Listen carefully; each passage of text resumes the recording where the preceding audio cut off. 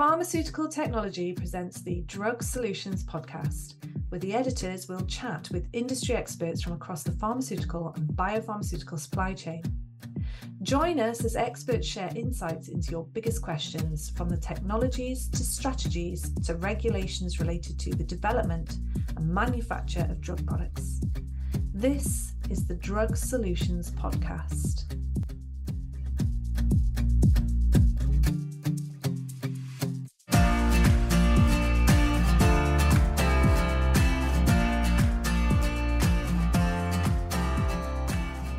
Hi everyone, this is Grant Playter, Associate Editor with Pharmaceutical Technology, and welcome to this week's episode of the Drug Solutions podcast.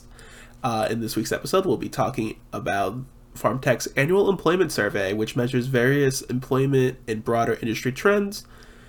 We produce an article on it each year. You can read it online at Crossing the Same River multiple times at pharmtech.com. My colleague Jill Murphy, editor with Pharmaceutical Technology, will be talking with me, and we'll have a lovely chat about the employment survey, because I think there's a lot of really interesting stuff going on here. This episode of the Drug Solutions podcast is sponsored by Societal CDMO. Societal CDMO is a contract development and manufacturing organization partner with locations on both coasts of the U.S.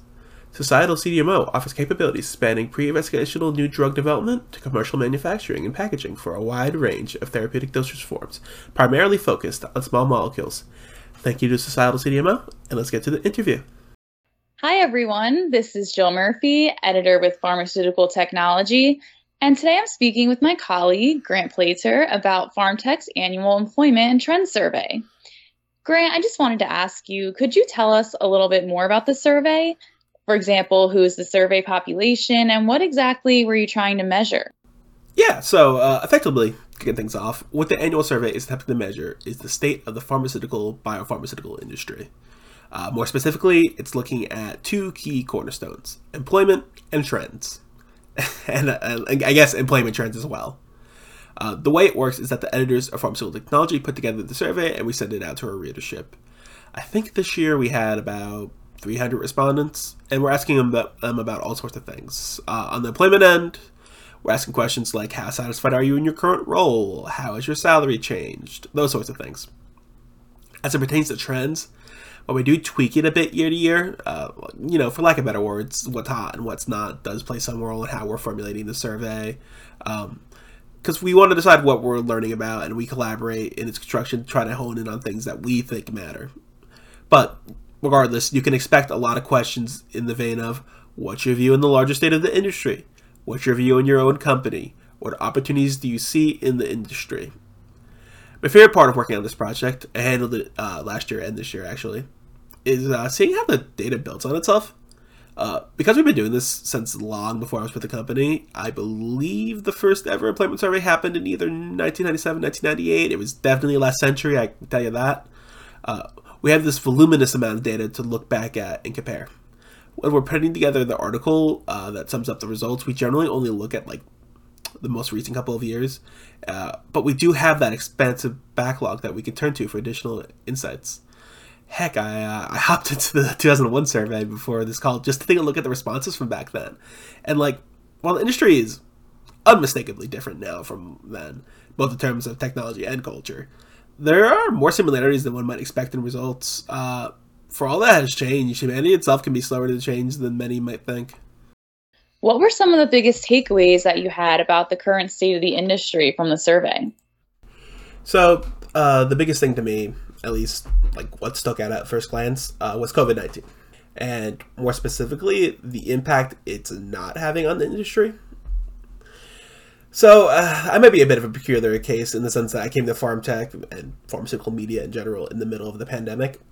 But to me, it's been so wrapped up in everything that's been done in the industry.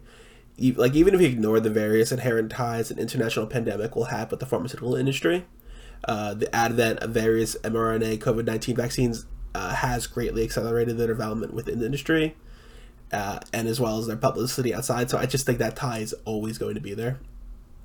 So all that is to say, I was surprised to see that there has been a general rollback in preventative COVID-19 measures within the industry. In last year's survey, there were some decreases in the 8 measures that we took a look at, but there were also big increases. in particular in work from home, which had jumped to, I believe, over 70% of respondents. And so that made us think the pharma industry might be looking to incorporate some of these practices into the general workflow going forward. But it seems that might have been a bit too presumptive because we saw some dramatic decreases this year. For instance, only about 28.2% of respondents reported social distancing on the job, which that's a major drop-off from last year's number of 44%. And it's about half what we saw in the survey from the year prior, 2020 survey, or the survey that was released at the beginning of 2021, to be more clear. Ultimately, 7 out of 8 measures actually saw decreases this year, though. Assuming additional responsibilities as a result of the pandemic did have a slight bump, but that one's a bit on the more general side, so it's kind of to be expected that it won't necessarily work concept with the other measures. But the one that took the largest hit was work from home. 70.5% was the peak we hit last year, but it jumped down to approximately 58% this year. And mind you, that's still a clear majority and slightly above where the metric was in the survey from 2 years ago, but it's still a significant drop-off from where we were. And, you know, I'm a bit low to make any grand sweeping statements about the reasons behind these shifts, as the data hasn't exactly been predictable to this point. But I do think there's been a clear de-emphasis of many of the measures we've been looking at. Like, I know Biden said the pandemic is over last September, but a government leader has different motivations than infectious disease experts, and I think it'd be pretty bold for any healthcare professional to say COVID is over. There's a reason organizations like WHO have kept mostly mum on the topic outside of like the end is in sight. But the de-emphasis by society at large does seem to have permeated into our industry. So I'm very interested in seeing if remote work continues to be a fixture in our line of work. And we'll be keeping track of all these stats, but at this point, I would be a bit surprised to see other measures outside of like maybe social distancing retain any significant prominence.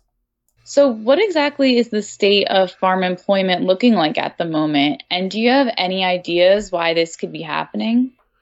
Right. So on the employment side of things, the biggest thing that we saw was a stagnation in wage growth.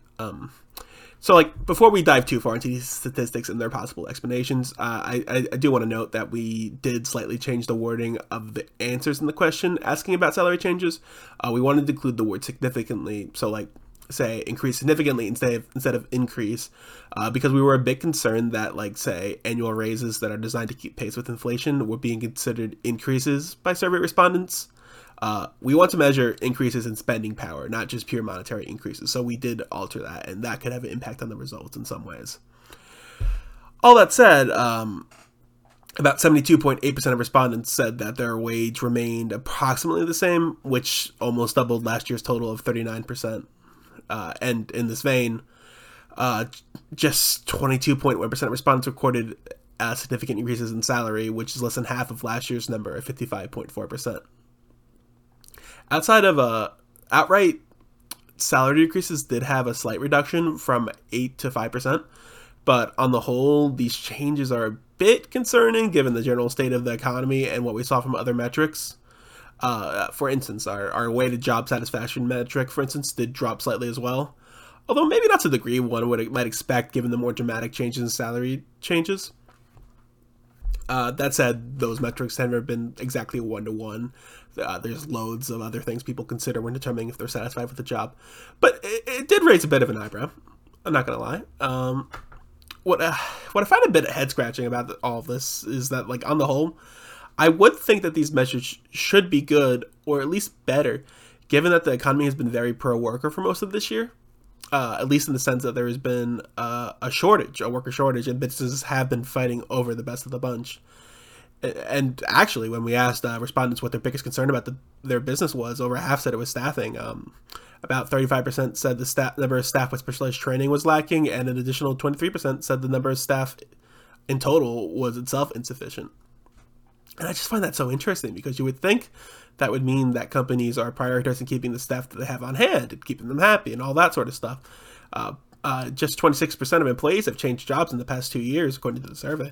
But at least on the salary side of things, we're not seeing these efforts bear out. And I recognize that inflation is high, and that is it's like often advised to not give raises to offset those changes. It gets very cyclical very fast if too many people are doing that. But I'm still surprised to see it bear out here. That said, if I were to offer a hypothesis on why this is happening, so for a different article, I spoke with the people behind the annual CPH market report, and that's all super interesting stuff. It's the best and brightest put it together, and I highly recommend checking it out if you have the chance. But what I want to isolate here is that they think the biotechnology market has hit like the bottom of the valley, peaks and valleys. It's in a valley right now, and it's at the bottom of it. Venture capitalists and investors operate in cycles, and they're currently sitting on loads of parked capital. But what these very smart people are predicting is that the capital itself will enter the market within the next 18 to 24 months. And if that's the case, it would not only explain why we're not only seeing wage stagnation and staffing shortages in this survey, but it would also indicate that we're going to start advancing towards the peak, going to start climbing, and that perhaps we can be a bit more optimistic for these measures to improve in next year's survey. So as a whole, one of the measures that we looked at primarily for this survey was predictions for the future. How did that pan out? Is there anything that you saw that surprised you in the results? So one thing you can say about farm workers is that they are eternal optimists. Next year is always going to be better than the last. Why wouldn't it be? The world's so pessimistic. It's kind of nice to see this. But anyway, last year, 58% of respondents said they expected their company's performance to be better in 2022 than 2021, and 60% thought the same for the industry as a whole. This year, only 28% thought their business had exceeded those aspirations, and just 25% for the industry as a whole, while 52 and 62% respectively thought that they met their admittedly lofty aspirations of last year's population. So, with an optimistic outlook being largely affirmed in the minds and hearts of the respondents, I wasn't particularly surprised to see that they have similarly bold predictions for 2023. Only about 11% of respondents thought any decrease would happen for either their company or the industry, while the remaining pool slightly preferred increases over things being about approximately the same for both the industry and their companies. The splits were 48-40 in favor of increases for companies and 46-42 in favor of increases for the industry as a whole. But I think the biggest surprise was actually where the pool thought future opportunities lie. We included various options that we personally thought could be contenders: machine learning and artificial intelligence, near-patient manufacturing, component materials for new therapies. We even put in a fill your own answer thing in there, but a clear consensus, about 47%, said it was actually cell and gene therapies, which was the other answer. And that's not surprising in and of itself. I probably would have picked it that personally, but the degree to which respondents honed in on that was a bit surprising. And I mean, machine learning and AI did take a healthy second place at 22.3%, but I did think the field would be a bit more evenly spread. Grant, thank you so much for talking with me today about the survey results. Yeah, no problem. Happy to do so.